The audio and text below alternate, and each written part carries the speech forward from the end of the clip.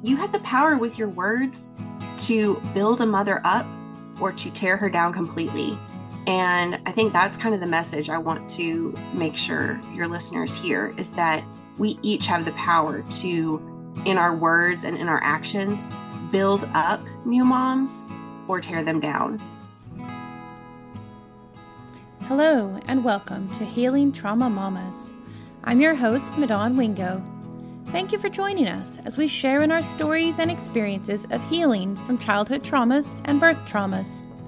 Listen as we discuss our struggles, our failures, our strengths and our victories, and all those lessons we've learned along the way. Hello, Healing Trauma Mamas listeners. Well, my special guest today is Hailey. Hailey, do you mind introducing yourself? Absolutely. I'm Hailey Frazier and I live in Abilene. I am a mom to 4 boys, ages 8, 5, almost 4, and almost 2. I have a husband, and my background professionally is in school psychology, and I've been doing that for about 12 years. And I also just opened my own independent psychology clinic in Abilene. Yeah, super excited. I got to come in and see the place. That's actually how we got to meet, is that you were offering basically a birth story night. And I love the concept, love the idea of women getting together and discussing their birth stories. And we've talked a lot on the podcast about just every time somebody's able to share their story, we get to learn and grow from that experience. And most of the time, it's also healing for the person sharing. And so I just think that's a wonderful, needed resource for women. And I know you provide so much more than that, but I would love to know kind of what happened, how you got into this work. Did you always start out thinking you would do this type of work, or did you have life experiences that caused you to head that direction?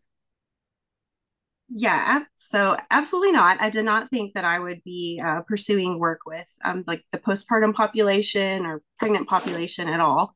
Like I said, my background is in school psychology, and that's very, very much like with little kids and grade school, and that was kind of my jam until I was a kind of a birth nerd, I guess you could say, leading up to the birth of my first. Maybe you could identify with being a I birth can. nerd. um, I read all the things, I watched all the documentaries, and was just very, what I thought was informed about potential issues that could arise, pain management, all the things before my pregnancy and birth.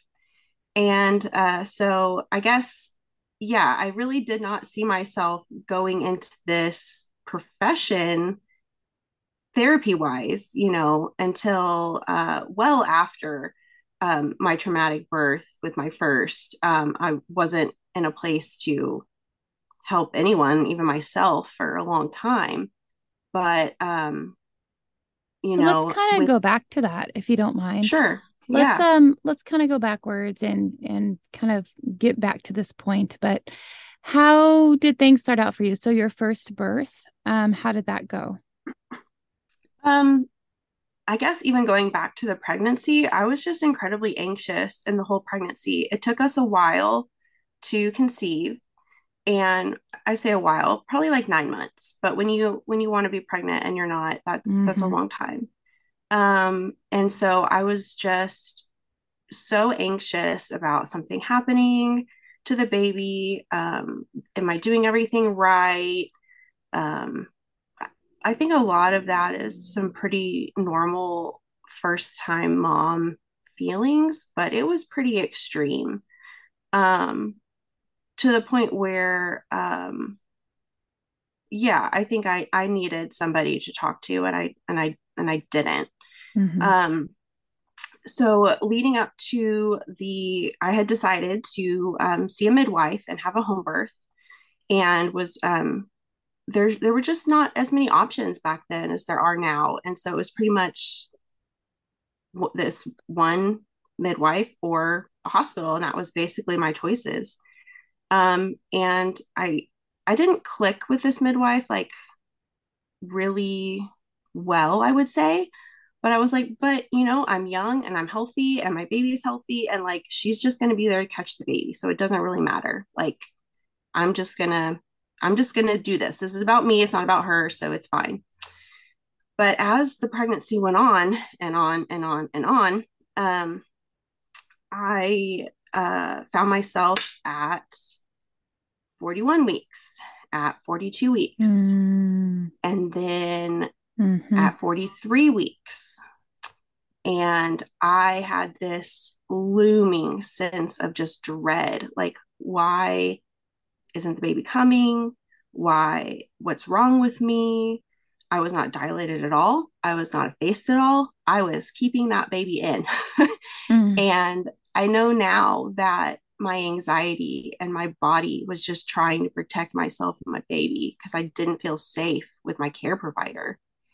And she never once said, like, I think you need to go to the hospital. I think you need to transfer care.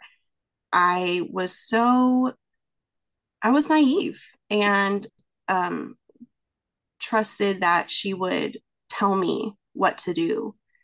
And so when my anxiety just would not take it anymore, I was almost 44 weeks pregnant Whew. and took myself to the hospital, just me and my husband and my doula, and presented there and was not treated well, as you can maybe imagine. Um, that this person that they've never met before. Um, oh, I should mention that I called around the week prior and said, hey, if I just show up at your hospital, this is who I am. Like, what would y'all do? Oh, you'd automatically go into a C-section. Like that's like we're They not wouldn't even going to even try to induce you. induce you? Yeah. No, that I mean that's the Huh. the messaging I got from calling multiple hospitals, both near and far. What was And your so midwife saying at this time? she was trying to convince me that I wasn't really as far along as I was. But I mean, I knew exactly when I conceived Mm, and really making me kind of question my gut. And that's yeah. not what I needed at that point. Like I I needed somebody to tell me what was safe and what to do, Hmm. and that wasn't happening. So yeah, and then I'm terrified because I'm calling hospitals and they're telling me that they're going to give me a C-section basically the minute they see me, and that is like totally not what I wanted for this birth. It's not what I wanted for myself or for my baby. And so that just added to the fear, of seeking a second opinion. um so we showed up to the hospital and were were treated pretty poorly by the OB there. It Mm. was a Saturday. And of course, he didn't want to be there on a Saturday. Um, it took a lot of convincing and a lot of tests to even uh, let me get an induction. Mm. Um, but all the while telling me like it's not going to work and like you're not favorable and like calling me a problem that he has to fix. Um, just a Wow. lot of, yeah, it's the way we talk to moms is so important, right? Like Hmm. the way we talk to them about them. And it's such a it, vulnerable state, yes. for somebody to be using that type of language, especially. I mean, already that's language where you're already needing an advocate. You're needing somebody to step up for you, or you're needing to step up and defend yourself. But you really can't do that when you're in that laboring state, or really just thinking about protecting your baby. And that's Mhm. very difficult. Yeah, and there were a lot of things that I think he could have done to make this experience so much less traumatic. Um, but that's where a lot of the trauma stems from, is just how I Mm. was treated, or not treated in by the people who I should have been able to trust the most. Um, so anyway, Well, there's that they expectation you can trust a professional when you yeah, come in, and that you're going yeah, to receive good, compassionate care. And when you don't right. receive that, it's pretty shocking. Right, exactly. And I did have some really great nurses, and I also had some really not great nurses while I was Mm-hmm. there. But I did have some nurses that were encouraging, but it still wasn't enough to kind of get over um, the overall feel of why I was there and the attitude about me being there. Nobody wants So to feel they like a burden when they're right, coming in needing to yes. have a baby. Yes, exactly.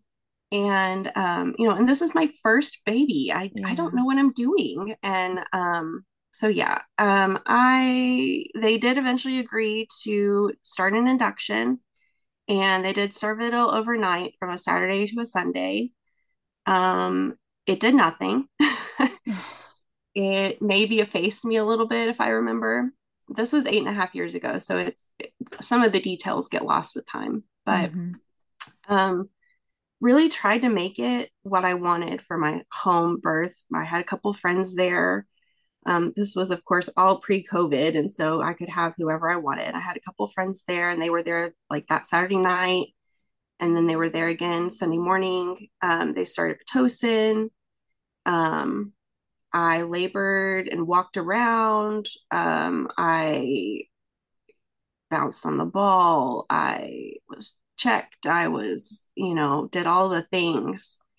And by 5 p.m. that day, I was 1 centimeter dilated after having contractions all day. Mm. But they never got very strong, and they kept upping the Pitocin and upping it. And it was just never like, I think my body was just in such a fight or flight that like Mm-hmm. those hormones were way more powerful than any kind of synthetic oxytocin that could be, pumped into me. Well, there's no way you felt Um, safe in that environment.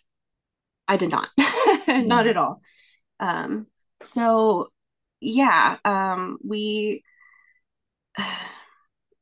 I say we decided on a C-section, but I mean, really at that point, that was our only option. And I knew that. But it didn't make it any easier to be at that point when this whole time I wanted something so different for myself and Mm-hmm. my baby. And Can I ask a had question? yes, And please. we've talked a lot about this on the podcast. But a lot of times other things come out in birth, especially those first time births where you're afraid Mm-hmm. and there's a Right. lot of unknown. Did you have any previous trauma or issues that you felt might have been hindering? I've done a lot of thinking, and I don't have like an extensive trauma history. Like, Mm, I don't have previous sexual trauma or abuse. And so in that way, I feel lucky good, because that's yeah. not the story for a lot of women. However, you know, birth is vulnerable. Hmm. Pregnancy is vulnerable. I think I tend to more so used to than now, but uh, just be very anxious Hmm. and not have the coping skills to see it for what it was and name it and deal with it. Um, so I mean, I think that has a lot to do with it. Yeah, and the unknown can be so Right. scary and cause, everyone to be anxious and whenever you don't have people around you who are supporting you in a way that is bringing confidence and Mm-hmm. safety to you, then it makes perfect sense that you would you would not be dealing great in that situation. Yeah. So we went ahead and got prepped for the C-section. And that whole experience was so dehumanizing Mm, and detached. Um, I know people just go about their jobs, and that's just an everyday, multiple times a day occurrence to them. But, my baby was only born once, mm. and I I can't do that again. I can't do it over. Um, so I wish it would have been handled with more with the reverence that it deserved. Well, and the recognition that moms don't forget those birth experiences Yeah. and how you were made to feel and the whole experience and everything that happened and what somebody said or didn't say. All of that is etched into your brain and it's all heightened at that Mm-hmm. moment. And Yep. you might, some details may fade a little bit, but you won't forget it. Mm-mm. Nope. Nope. And I was awake during the C-section. I had a spinal. I hadn't gotten an epidural all day because the contractions really weren't painful. So I did get a spinal. I was awake, but during the C-section, I mean, I really had no preparation for what to expect in a C-section. But the spinal works up really to like your arms, like to like on the top of your chest. And I could not feel myself breathing. Mm. And that terrified me.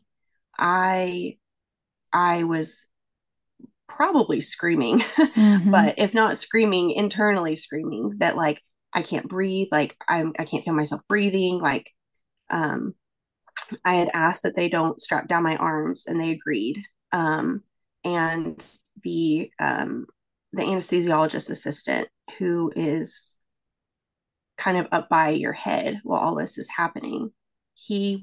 I'm gonna cry.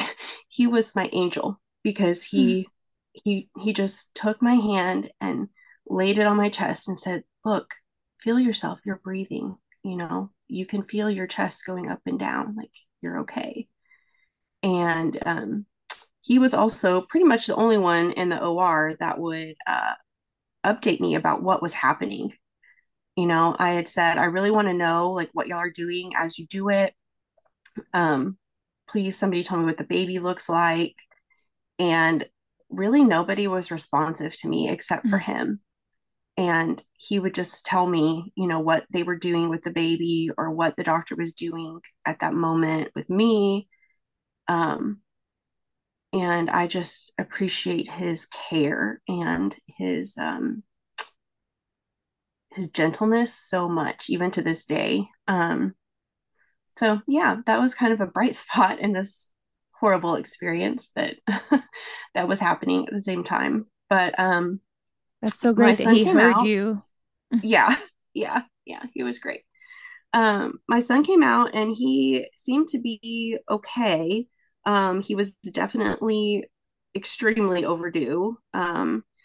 His Yeah, I mean, I don't know what else to say about that except that it was really apparent that he needed to come out. Mm-hmm. um my Initially they had him over in the incubator and or under the lights, and then I got to see him up by my head for a few seconds maybe. And I was really probably completely naive to think that he would just get to be on my chest, and but I was totally unprepared that they would take him to the NICU. Mm. I really did not think that that would happen. That did not enter my brain the whole day. um, and so he came with me to the recovery for a little bit, maybe I say a little bit, seconds. Um, and the nurse said, "Okay, mom, kiss your baby. He's going." And then they just took him away. Ugh. And I, of course, sent my husband to be with the baby. Um, and I proceeded for the next 2 hours to have the highest blood pressure I've ever had in my whole life. Mm. Um, Full on panic attack, all while trying to pump for my baby. Um, Nurses coming in and just lifting up my bed sheet, talking about my bleeding to each other, but not to me, um, in ways that alarmed me. Like, am I okay? Like, is it too much bleeding? And like, just not the way that you would want to be treated in that situation. Yeah. So from here, the isolation from my baby and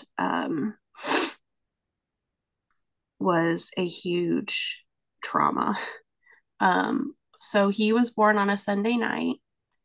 And I did not get to hold him until probably about 14 hours later. I didn't get to breastfeed him for 2 days. Um, I was pretty much walking back and forth to the NICU around the clock to see him.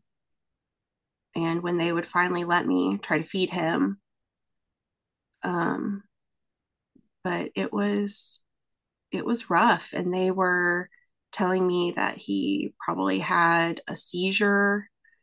Um, they didn't tell me why they thought that. I guess Hmm. because he was like smacking his lips or something. And I'm probably like, well, he wanted to nurse.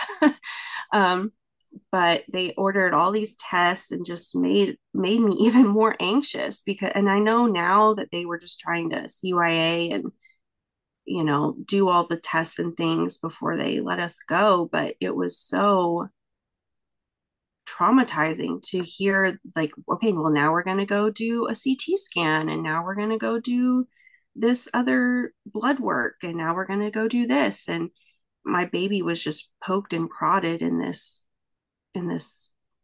bassinet for days. He was there for 5 days, and then we got to room in one night, and then we got to come home. um but that separation was really hard. And I think there's a range of experiences when we have a baby, right? Like some people are just immediately bonded to the baby, um, just mama bear from the get go. Some people, it takes a while to warm up to this new person who you've never met before. And, that protectiveness and that love grows over time. And for me, I think I was so thrust into this situation where I was his only voice that I was beyond mama bear Mm. from the very beginning. um like I just loved him fiercely. So after I finally they got my blood pressure under control uh in the healing, the what's it called, triage, yes, after surgery, I begged them to take me to the NICU so I could see him.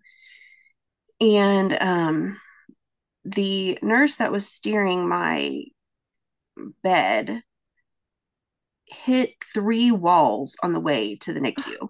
And I know she didn't mean to, but like I just had major surgery and I hurt so Mm. bad. And it was just like more insult to injury, I guess. Mm-hmm. Um, and this nurse had already been pretty flippant about the whole C-section, like, oh, Dr. So and so does these all the time. And like, you're not even going to have a scar. And I was like, I don't care about scar. Like, this Mm-hmm. whole experience is not what I wanted. Um, so anyway, I did get to see him that night. I'm, of course, laying in a bed an hour, I don't know, 3 hours after a C-section. I got to touch his little hand. We hadn't slept in 2 days, and I went to my room and cried alone all night while, Mm. I couldn't sleep. I just wanted my baby. Nobody would tell me what they thought was wrong. Nobody would tell me how he was doing. I didn't get any updates. I I didn't even know what to ask for, but Was your what husband I got staying in the NICU then? some of the time, but he also hadn't slept for two or Oh three yeah, days. And so yeah. he was able to sleep some, but I was just up crying and Mm. trying to sleep, but just really reliving the entire trauma over and over again in my mind that whole night. Um, Probably trying to process it in some way, but it was lonely and hard, and not something that I would wish on anybody. That Mm-hmm. separation from their baby in those first moments, in those first days, is just gut wrenching. Um, but he did well. His blood sugar was off, but I hadn't eaten in 2 days, so that's not a huge Mm-hmm. surprise. Um, so they got that regulated. He Once I was allowed to nurse him, he nursed great, and I nursed him longer than any of my other kids, and we nursed for almost 2 years. And Yay. I know, really, I loved that bonding experience with him, and the way um, that it bonded us in ways that we couldn't there in the very beginning. Hmm. So yeah, that is my birth trauma, and I'm sure there's more Huh. than I that time is forgetting. But Well, so he did 5 days in the NICU, and then you guys were he able to did. go home. And Yeah. how did you do a lot of times with an experience like that? I'm thankful you were able to breastfeed so well. How did you do with postpartum depression? Um, Looking back, I know that I had some what I'll probably call PTSD from the whole Mm-hmm. situation. For sure. Um, but even being a I mean, at this point, I had my master's degree in psychology, right? So I know a lot in my head about what might be happening, but even to that point in all of my studies, I had really only ever heard of postpartum depression, not Mm-hmm. postpartum PTSD, not birth trauma, not postpartum anxiety, anything Mm-hmm. like that. Or And any type of so mood disorders with it. any type of mood disorder Mm-hmm. that would be associated with having a baby, which is a huge life event. So Yep. no surprise that mood disorders happen around that time frame, right? Um, and so no, I did not seek help from a therapist until a year postpartum, and at Mm. that point, I was having intense flashbacks, a lot of trouble separating from him. If he was ever um, I mean, yeah, just extreme anxiety around him being okay, around his health, around him being without me, Mm-hmm. and intense flashbacks to the birth and what was said around the birth. That's Even rough. little comments just stuck in my brain for so long afterward. And So yeah, I didn't seek help until a year after. And looking back, I told, would certainly tell previous me, girl, go to therapy now. Mm-hmm. Go now. And it just never seemed like it was quote unquote bad enough to go. And I would say, but my baby's here. My baby's fine. It's not like my baby died. It's not like I'm okay. My baby's okay. What do I have to complain about? And you get that messaging too. Don't get me wrong. I Yep. got that messaging, which does not help the situation at all to hear that your trauma isn't valid. Your experience isn't bad enough to warrant you feeling the way that you feel. But like we've talked about, birth is so freaking vulnerable. Yep. Pregnancy is so vulnerable. And the words we say to moms in that vulnerable state matter So more than we much. even know, more than we Yeah. know. And in the You have the postpartums, power. Yeah. Yeah. it Oh, yeah. Postpartum too. it's And you so have the power heightened. with your words to build a mother up or to tear her down completely. And I think that's kind of the message I want to make sure your listeners hear is that we each have the power to, in our words and in our actions, build up new moms or tear them down. And yeah, it's so important. I often Um, say scripturally that's, the power of life and death is in the tongue. Yeah. And Yeah. I mean, it really is. It's so powerful. And that's why we are to be careful with our words. What we Mm-hmm. say, I mean, even just to a moment in the grocery store that you may not have any relationship with her Yep. whatsoever, what you Yep. say to her will stick with her. It will matter. Mm-hmm. And so whether you Yep. talk about, oh, what a beautiful, belly she has and excited for her new baby, or you proceed to tell her your horror story, Right. those two things will make a big difference in her life. Yep. It absolutely will. And even how much more so for the people that we are supposed to be able to trust in Mm-hmm. that very vulnerable time. Um, the yeah, it took me a lot of time to forgive that OB and to forgive my midwife for Yeah. the injustices that were done and the wrongs that were committed, and to forgive myself for not knowing what I know now. And that's been a process that has taken many years, but then has also, led me to where I am now in my path that I've taken since then. And so Did it's not, in your yeah, it other doesn't. births, did it come up? Go ahead.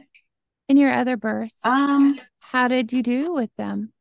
yeah, so I don't even know where to start with my other verse.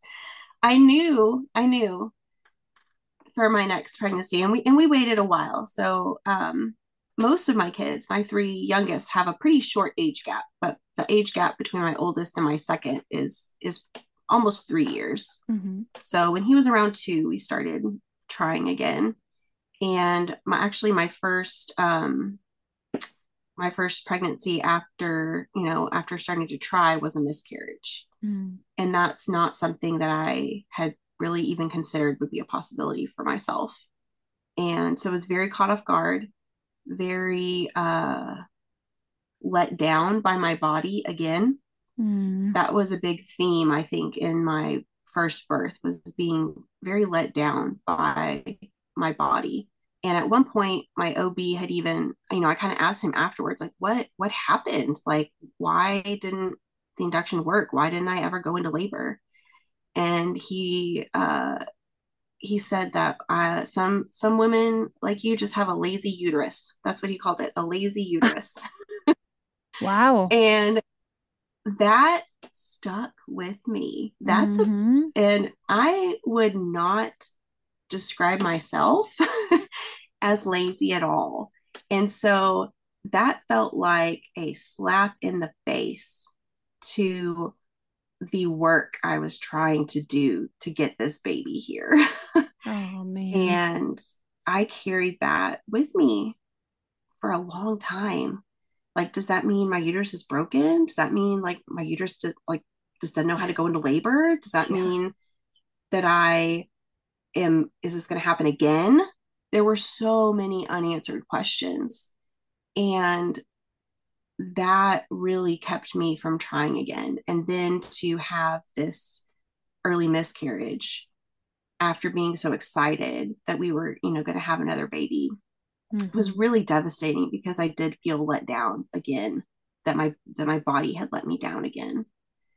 I did have a lot of, I wouldn't quite call it pain, but just odd sensations and feelings around my scar in the years after, I would say really until my second baby was born, and kind of some of those adhesions probably, got stretched out some. Mm-hmm. But it was just a constant reminder that I had been through this thing and that my body had failed me, is how I felt. So to live in that kind of discomfort day to day was not awesome, and was a reminder of the trauma. And I think another point I want to bring up is that when women have birth trauma, it's it's a complicated emotion, right? Because on one hand, for those that come out of it with a baby, it's their baby's birthday, and you have to celebrate this birthday, you feel like, the next year and the year after and the year after. Mm-hmm. And it's also the day that your trauma happened. And so there's a lot of big feelings around that and a lot of conflicting feelings around that. And I definitely felt that for the first several years after. And, I still get pretty tender around that time, but it's not in the same way that it once was.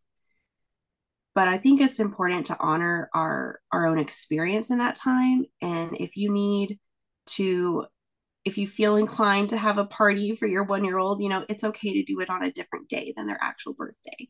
It's okay to have that day be a sweet family time, or just a comfort time for yourself, instead of living up to some sort of unspoken expectation about Mm-hmm. birthday celebrations. But that's a complicated feeling, right? To have this really joyous occasion, what should be joyous, also coincide with trauma, is it's conflicting. Yeah, for sure. Yeah. I like the idea of just taking some time for yourself and putting it on another day. Yeah, and If we you feel like you actually, have to do it. right, yeah, we actually had my oldest son, his first birthday on the day that we came home from the hospital. Mm, So instead of having it on his, and it just kind of happened that fell on a Saturday or Sunday or whenever we could do it, but that seemed appropriate, and that seemed right, and that seemed healthy and like a good boundary for sure. for for me. But to go back to my other births, I knew going into my second birth that I did not want another C-section. Mm-hmm. I called around to try to find, I mean, and this is almost 6 years ago now. So a lot of things have changed for the better in this area. It's still hard to find a provider sometimes, but we do have more options now than we did back then.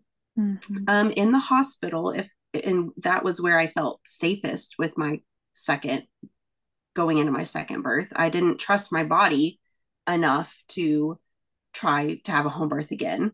Mm-hmm. Um, Certainly not. I was like, well, I'm never going to go into labor. So I definitely need to have somebody who will see me in the hospital and to induce me. Like, I was pretty certain that I would need to be induced. And so before we even tried to conceive, I interviewed a lot of providers, and not just in Abilene, which most of them said absolutely not anyway. Um, the ones that did say, oh, we'll see, you can try, but you need to go into labor on your own by 39 weeks. And I was like, yeah, that's probably not going to happen for me. Like, Mm-hmm. just given my history. So went to DFW, and I think I just want to say that I am privileged to be able to do that, and not all women are going to be able to have that kind of access to the care that they want. And that's a shame, because and it is changing. We do have more providers now that will do VBAC, Mm-hmm. but a woman's choice to a VBAC shouldn't be dependent on where she lives, Yeah. and or the means that she has to get to a provider who will facilitate what she wants. Yeah, I've talked to some that have had to travel who wanted a hospital VBAC, and they've Yeah. had to travel so far to find anybody that will give them the opportunity at all. Yep. I drove to Denton from Abilene, Yep. so 3.5 hours. And we were fortunate enough that at that point, my in laws lived in Fort Worth, which is still an hour and a half from Denton with traffic.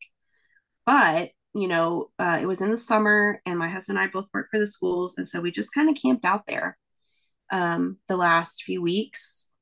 And I, you know, the most important thing to me in that pregnancy and that birth was finding a provider that I could trust 100%, had no qualms about, had no uh, had no concerns that this, even if it did end in another C-section, that he would try everything he could to make it not traumatic and to make it what I wanted. And that was everything. That's all I wanted. My standards had gone way down. I didn't have a birth plan. I didn't have a definitely no epidural. I just wanted not to be traumatized, honestly. That's all I And wanted. did you find that provider?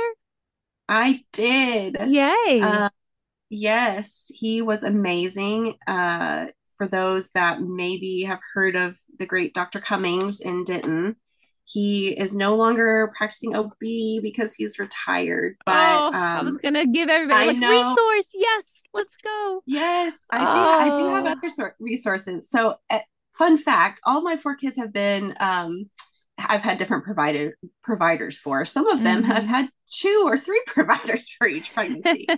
So, Oh, yes, this doctor was at the time, like really the VBAC doctor in the state. And he would do VBAC after 4 and 5 C-sections.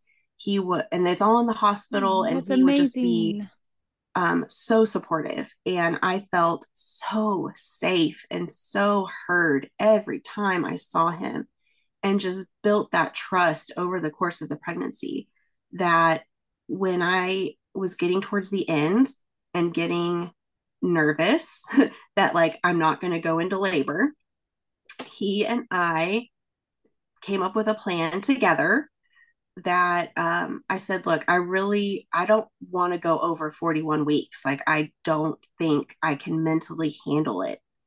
And the nerves I'm already having are getting in the way of my tranquility in these last, in this is probably at Mm-hmm. like 40 weeks exactly. We're probably having this conversation.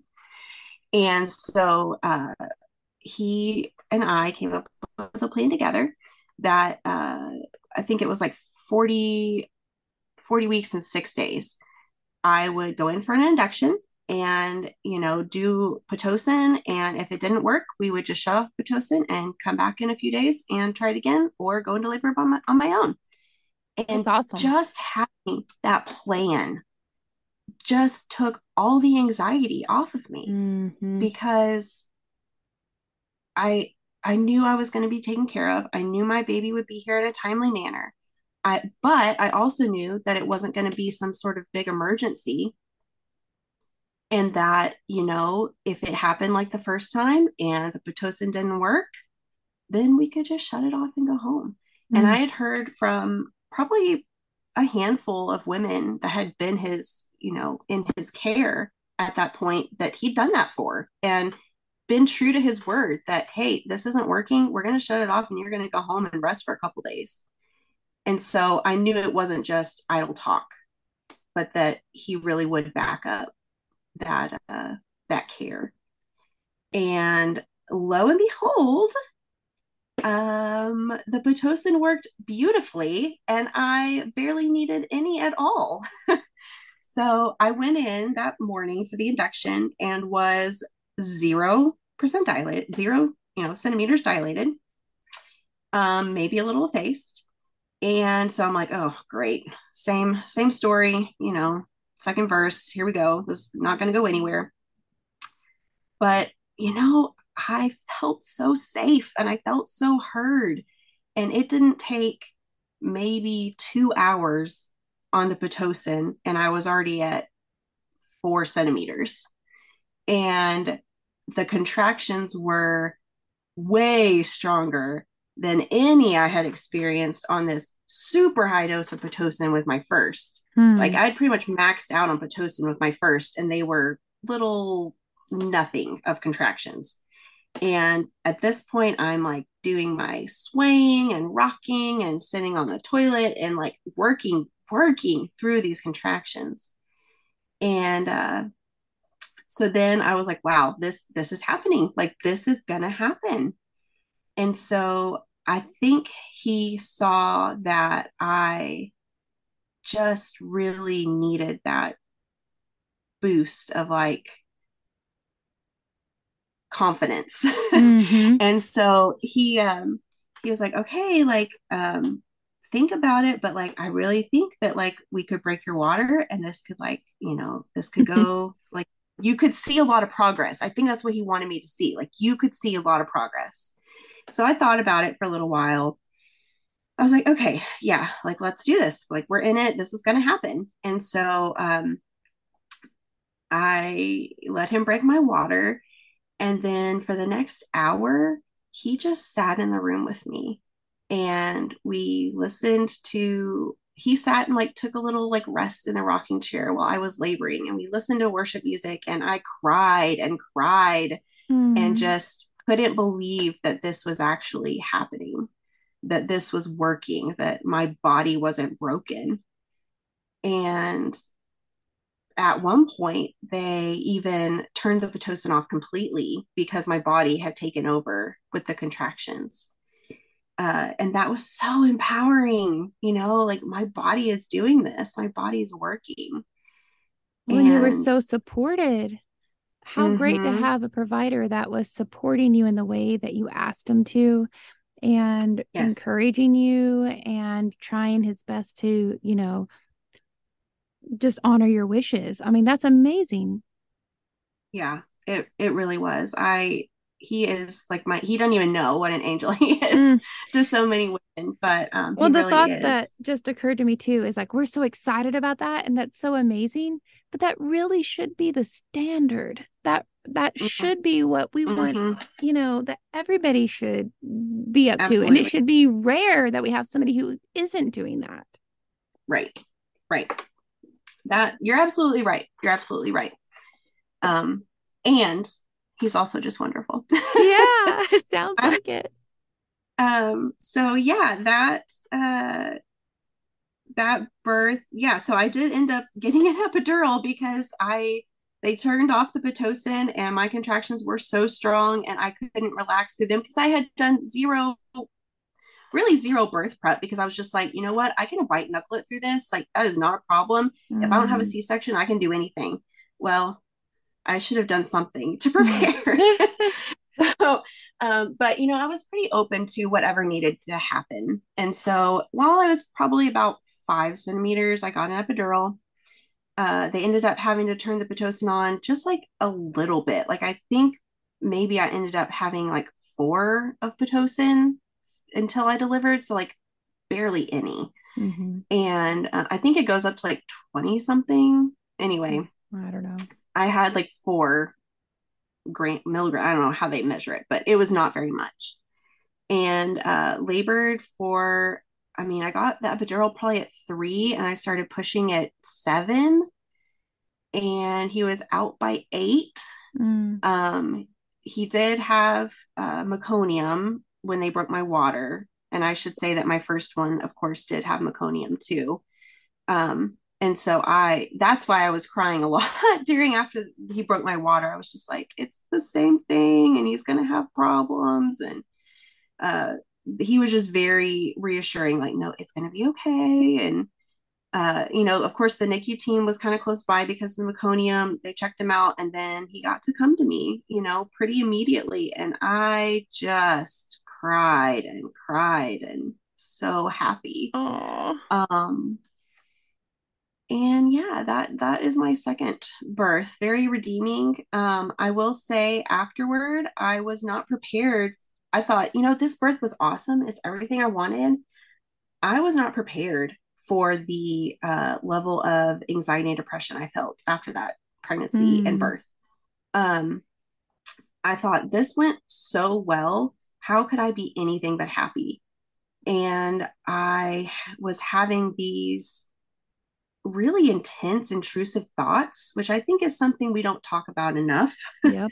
That is super common after having a baby. And with my first, I would have intrusive thoughts, but they were all real thoughts that had happened. They were like reliving flashback thoughts. Mm-hmm. But these thoughts with my second were like, were thoughts like, he's not really mine. I would have Mm, that thought a lot. He's not really mine. And it was interesting because I didn't bond with him immediately like I did with my first. And you would think that this baby that got put on my chest almost immediately, that, I have didn't get, he did have to spend a little bit of time in the NICU because of his blood sugar, but was not separated for very long at all. You'd think that I'd have more of a easy bond, but it was the opposite. So, so yeah, I guess just to say that you never know what you're going to get after birth, and it's I'm a pretty big advocate now for people just being prepared of the signs of PMADs, so for perinatal sure. mood and anxiety disorders, before they go into birth and postpartum, so that they know what to look for.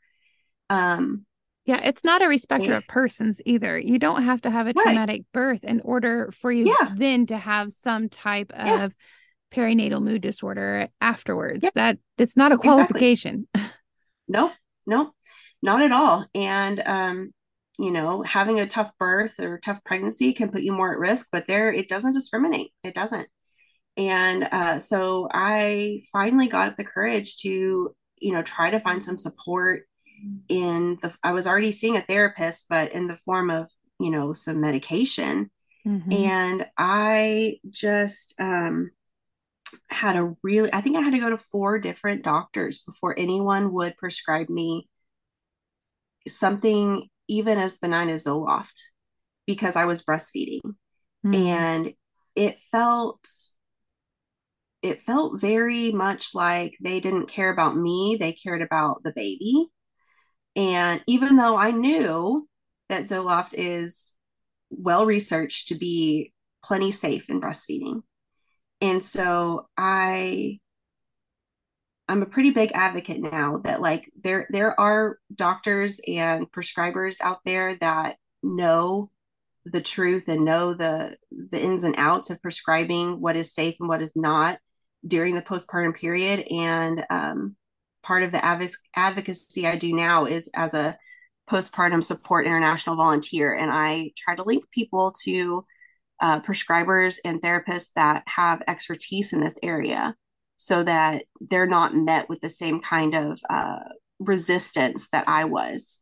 Because, when we deny care to these moms, tragedy can happen, Mm-hmm. can and does.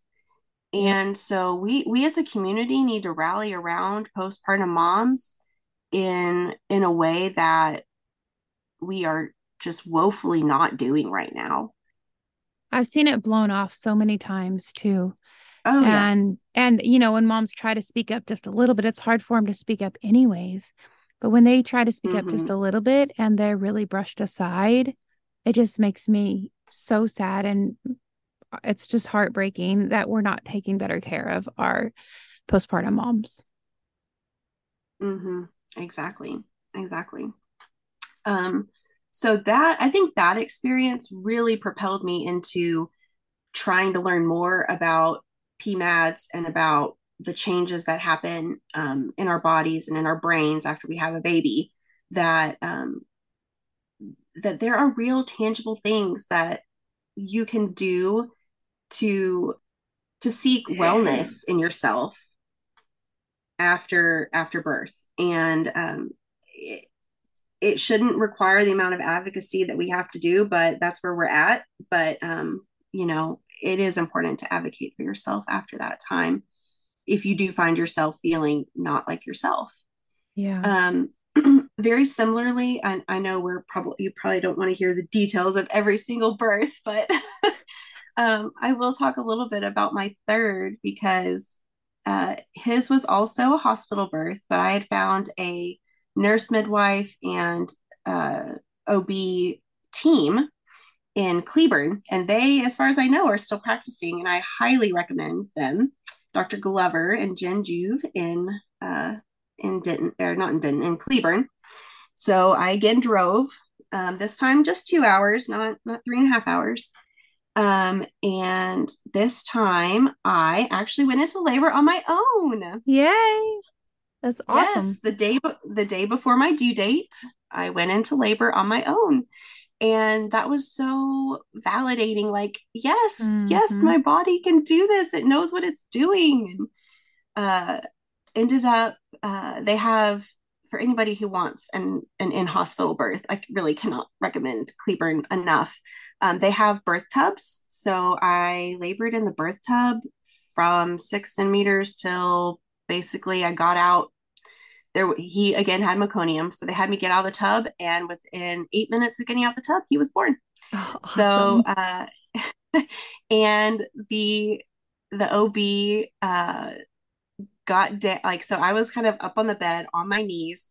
The OB is on the floor delivering the baby. And if you've been in hospitals, OBs don't normally do that, right? They make the mom accommodate them. No, Mm-hmm. he was like gonna just be there and help me deliver the baby however I needed to. And he Oh, was amazing.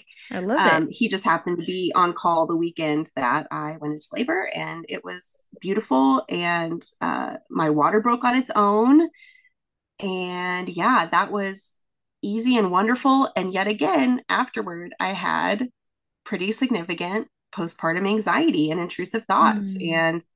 And this time, the intrusive thoughts were so horrific that I mean, I don't know if your listeners even want to know the details, but just suffice to say that you can have really disturbing and violent intrusive thoughts. And I'll say this about intrusive thoughts: thoughts are thoughts, and they're not reality. Yeah. And I didn't seek help when definitely I should have, for fear that somebody's going to hear me say these thoughts out loud and think that I'm going to hurt my baby, Hailey, when that could, do you yes, mind please. sharing some of them out loud? Because I feel like it's Yeah. so taboo. Like we don't talk about it. Yeah. And so they don't even know. I've talked to others, they're like, well, what do you mean Mm-hmm. intrusive? Like what does that really Mm-hmm. look like? Mm-hmm. Yeah. So, after my second, I would have these thoughts like, he's not really mine. Or I would get this flash of like him being left in the hot car. He was born in July. And so kind of situations that, like the car, like that could happen, right? And so you're like hyper aware of this new little thing that depends on you for everything. But then after my third, I would have thoughts about intrusive thoughts are such odd things. Mm. Let me see if I can explain this a little bit better. So there is a little talked about peripartum mood disorder called postpartum OCD. And a key feature of OCD in the postpartum period is these intrusive thoughts. They are thoughts that don't come on by your own will, that you are, and the key feature of them is that you are horrified by them or you are disturbed by them. They go against what your brain knows is to be true. And I think a key distinction I want to make is that we hear some of these thoughts out loud, and immediately people who aren't as informed go to psychosis, which we Mm-hmm. know is a real thing and we know is an emergency, right? And certainly at that point, mom and baby need to be treated immediately, and mom doesn't need to have access alone to the baby. And it is a true emergency. But the key distinguishing feature clinically is that moms who have intrusive thoughts know that they would never hurt their baby. They Mm. know that they are going to do anything they can to avoid this intrusive thought actually happening. Moms who are teetering on psychosis think that these thoughts could be rational. Like, Mm-hmm. oh, yeah, I could see how that would be true. But the mom with extreme anxiety, intrusive thoughts, OCD, is the mom that is and it's so common. Every time I talk about my intrusive thoughts and am open about it, I get another mom that says, "Oh, that happened to me, but I didn't tell anybody because I Yeah. knew that they would think I was crazy." Another thing about OCD is that you feel, I hear a lot of moms say, "I think I'm going crazy." Well, the person in psychosis does not think they're going crazy. Most of the time, they think they're rational. Though it's those around them that see that they're different. Right. So I just kind of want to give that like explainer before I go into because I think these intrusive thoughts are so common and so not talked about. But in particular, my intrusive thoughts after my third involved like putting him in the oven or the microwave, or him falling onto like a hot like barbecue or something like that. Mm-hmm. And as I've been doing this work for a number of years now, I see themes in intrusive thoughts. So, fear around water is a big intrusive thought that people have. I've heard from moms that won't bathe the baby in a bathtub, like they'll do sponge baths, that won't take their babies near lakes or any body of water. Another theme that I've heard come up again and again is like the fireplace, oven, microwave heat sources. Mm-hmm. And another one is oh, I had it and I lost it. But suffice to say, there are certain themes. Oh, dropping the baby, that comes up a lot. Accidents, right? Yeah. Or forgetting the baby. And I was thinking about this the other day and processing kind of what these themes mean with my supervisor, actually.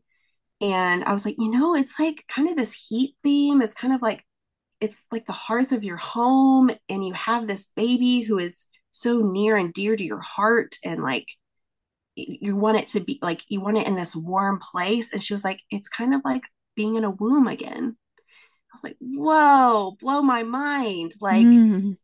that is you, yeah, like, is your mind trying to connect this thought that like you want the baby to be back in this place of protection and of Mm-hmm. warmth, and not out in this scary world? And that just blew my mind, because I think that's true. And studies have actually linked these intrusive thoughts to an excess of oxytocin, which again blows my mind, because it would make Yeah. sense that if we have an increase of oxytocin, we're like over caregiving, over mothering, over concern, Mm-hmm. um, and that our minds would constantly be on guard uh, to try to make sense of that, and to try to look for every single possible scenario that could be of harm. So that's what I'll say about that. And if you have experienced any kind of intrusive thought, any kind of uh, harm coming to your baby, or you doing harm to your baby, and you're horrified by that, just know that you're not alone. It is so Mm-hmm. common. Something like 80% of parents endorse that they have had intrusive thoughts after the birth, but we never talk about it because we are so afraid Yeah. of, and legitimately so, unfortunately, of providers overreacting and not taking the time to get to the bottom of what's happening. Um, so yeah, I don't know if you have any questions about Yeah, well, that. I just from what you just said, I've thought about that. It's either one, it's always an extreme. It's either an overreaction Mm-hmm. or it's a brush it off Mm-hmm. and it's nothing. And Mm-hmm. I really want to see us doing better. Like mamas deserve Yeah. better, that we are really Mm-hmm. taking this seriously and understand it more, that I know we're learning still, but there's a lot of information Mm-hmm. out there. And if you take the time to learn, and these practitioners Yes. should take the time to learn instead of just going off of a Mm-hmm. checklist that they're supposed to give Yeah. moms at their 6 week Right. appointment. Right. Well, I'll say something about those checklists. Those do not at all encompass the breadth of experience of a Mm-hmm. postpartum mom. Yeah. It's woefully inadequate. It's horribly inaccurate at seeing, and it's done at what, maybe after the birth in 6 weeks. Like, Yes. a lot of moms don't have issues come up until well after that. And I think, they know easily reading it. Oh, I better answer oh, these correctly. I yeah. mean, come on. Oh, yeah. Right. Exactly. Exactly. And I find too, a lot of times moms with intrusive thoughts will kind of test the waters and say, like, well, I'm having worries about like the baby, like dropping the baby when I'm walking down the stairs. And the provider will go, oh, it's fine. Like, no, you're going to be, no, that's just a worry. It's okay. When really you should be asking, like, okay, then what do you do? Yeah, If you ask these probing. follow-up questions, these moms are completely avoiding going upstairs for weeks at a time, Mm. or they are scooting down the steps on their butt every time they go down the stairs, like extreme behaviors to make their anxiety less around whatever intrusive thought they're having. For myself, I wouldn't go near the kitchen because I did not want to think about my child in the oven, and so I would avoid the kitchen at all costs. Mm. And it interferes with your life. But I certainly wasn't going to tell that to anybody. Um, and when I finally did reach out for help, I did not tell them the whole story. I knew at that point what was going on, and I knew that it probably wouldn't be in my interest to tell the whole story to a prescriber, Hmm. which is unfortunate, right? Like, we should be Yep. able to trust these providers and prescribers with what's really going on. But at this point, I had been in the postpartum, world and learning about this for quite a while, and could see for myself and in myself what was happening. And just that alone, knowing what's going on with yourself is so huge. And having a name for what you're experiencing and Oh, knowing yeah. that you're not alone. And I am happy to say that I did find a prescriber after that pregnancy that, gave me a serious and substantial dose a uh, of a medication that helped. And within 2 or 3 weeks of being on that medication, the intrusive thoughts all but went away. Oh, Um, awesome. and really, that is, for a mom going through that, that is everything. And I made the decision for my fourth to stay on that medication. On it was is Zoloft through that pregnancy and postpartum, and with the yeah, with just the support of finally somebody who would be willing to monitor that and understand that that was the best choice for me and my baby, and support that. Hmm. And that's going to be different for everyone. But for myself, that was the wisest choice that I could make. Um, and I guess the only thing that I'll say about my fourth baby, born almost 2 years ago now, is Hmm. that I actually, it kind of came full circle and I had him at home. Look at And you. that was, what'd you say? I said, look at you. You finally got your home birth.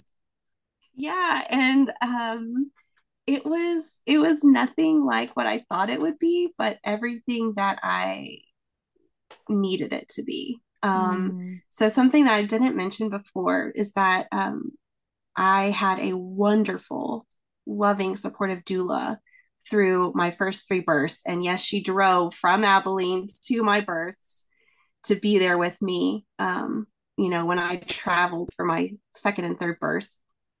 And then she was my midwife for my fourth. By then, she had her midwifery license. And so she was my midwife for my fourth child. And that relationship has meant so much to me. Mm. And so the one thing I will say about my fourth birth is that the labor did not go at all like I thought it would go. Like, I really had zero pain in labor with my third, and it was all natural, never got an epidural. labored in the water, did hypno babies, and was just like chill. Um, I experienced a lot of not being able to like kind of get in my groove. A lot of every time I'd get in the water, the contractions would just space out, which was so frustrating. I'd have to be like upright to put pressure and like dilate, but I really like that felt horrible and just like it was painful. He ended up being a whole pound bigger than my others. My others were all right around 8 pounds, and my fourth was 9 pounds 6 ounces. And so maybe that had something to do with it. Maybe. But when he was born, he had shoulder dystocia, which for those that aren't maybe aware, like it is an urgent situation. And I knew what was happening in the moment. Of course, my midwife knew what was happening in the moment. In any other scenario where I didn't trust my provider completely, I would have been freaking out. But because I trusted her so much and because I Mm. knew that she knew what to do, I was not traumatized by that. Was it a little scary? Yeah, it was a little scary. He took 2 or 3 minutes to get out of that, but I I was not traumatized. And Awesome. then hearing from people afterward, like, oh, if you were in the hospital, we would have held him in and gone and done a C-section. Well, oh my word, like talk about trauma. Like this was no, this was not that at all. And he he's okay. Oh, And my midwife knew what to do and what to tell me to do to get him here safely. And so I think the biggest takeaway that I've had, one of the big takeaways from my births, is that trust in your care provider is so important. Um, and that relationship is so important to your well being. And an emergency can arise, but if you trust those around you, it it can be the difference between it being a trauma or it being a just something that happened. yeah, yeah, for sure. Yeah. So now what are you doing? Well, now I have a psychology clinic here in Abilene. I see pregnant, postpartum, and loss moms and parents for therapy. And I also am continuing with my background in school psychology, and I see children for psychological assessment, mainly autism and ADHD and learning issues. I do some social skills groups with kids, and yeah, so I love that I can integrate my work with moms into my work with kids and really uh it's all connected, right? It's all family. What we do for moms matters in how they engage their kids, in how they parent, in their own children's attachment. And I love being able to integrate that whole experience with the whole family into my practice now. That's awesome. What a great resource for us in the area. Thank you. Yeah, my clinic is called Grounded Roots Family Development Center. I'm on Facebook and on Instagram. I hold a weekly postpartum support group. That is just a peer support group. So it's not a therapeutic group, but it's just a chance for moms to get together and chat about whatever we need to talk about. So that group is Abilene Postpartum Support Community on Facebook. And I tend to post the updates about groups and whatnot through that Facebook group. Great. And we'll make sure in the show notes we'll have links to every way Oh, that people awesome. can contact you and check you out. Are you on Instagram as well? I am. Yeah, we'll Yes. we'll put a link to all of that, and so others can contact you because, like we've said many times before, it is such a needed field in our area. We have so many postpartum moms who are just going by the Mm-hmm. wayside and struggling so much.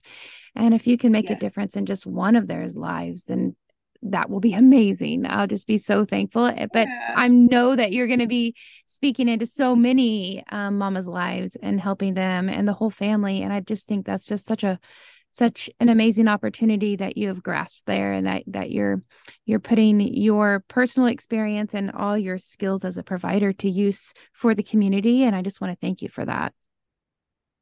Oh, thank you so much. And one other resource I'd want to mention is postpartum.net, and that is the Postpartum Support International Mm-hmm. website. They have daily online support groups. They have peer support. I can't remember exactly what it's called, but they will match you with a peer support person to find you resources to walk alongside you in your postpartum journey. This is a great resource, maybe for moms who are really rural or for whatever reason don't feel like therapy is a good fit. These Mm-hmm. postpartum groups meet virtually. Literally, there's a group going every single day of the week. Mm. And they have just a ton of information about providers, about prescribers. Anybody who has specialized training in postpartum will be on that website, and you can find them there. So that is just an awesome resource. Yeah, absolutely. I've referred people to there many times before. Mm-hmm. So, and it's a great, immediate resource that you can get to. And then now we have a local resource as well in you. And I think that's just wonderful that we're gaining more resources and Yes. able to help more and more moms. And that's just a step in the right direction. So I'm real Yes. thankful for And that. and that's exactly where what this is. Like we are making steps in the right direction, but we still have a long way to go. We do. We do. But we'll continue making those steps and continue bringing Okay. awareness and continue having the conversations that may be a little difficult. Um, Absolutely. but just continue to be open and honest with each other, and remember that our words matter. Thank you for listening. May you be encouraged and strengthened by what you've heard today. Remember, you are dearly loved by your Creator, so be who He created you to be. May you go in peace, friends. Till next time, Shalom.